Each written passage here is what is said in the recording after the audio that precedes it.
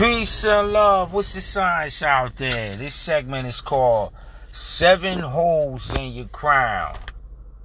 The 7 holes in your crown, meaning your 2 eyes, your 2 nostrils, your 2 ears, and your 1 mouth. And that's 7 holes put into your crown. Your crown is your face, your beautiful facial structure that we all have.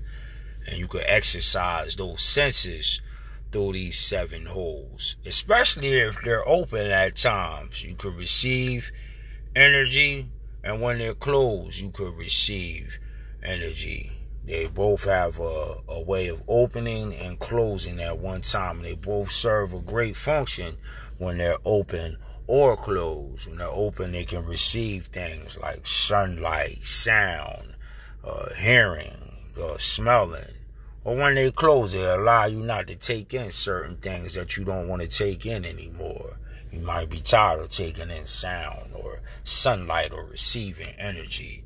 So the 7 holes in your crown are very necessary for you to communicate with your environment, or to communicate with people, or to reach a certain level in life that you would like to reach.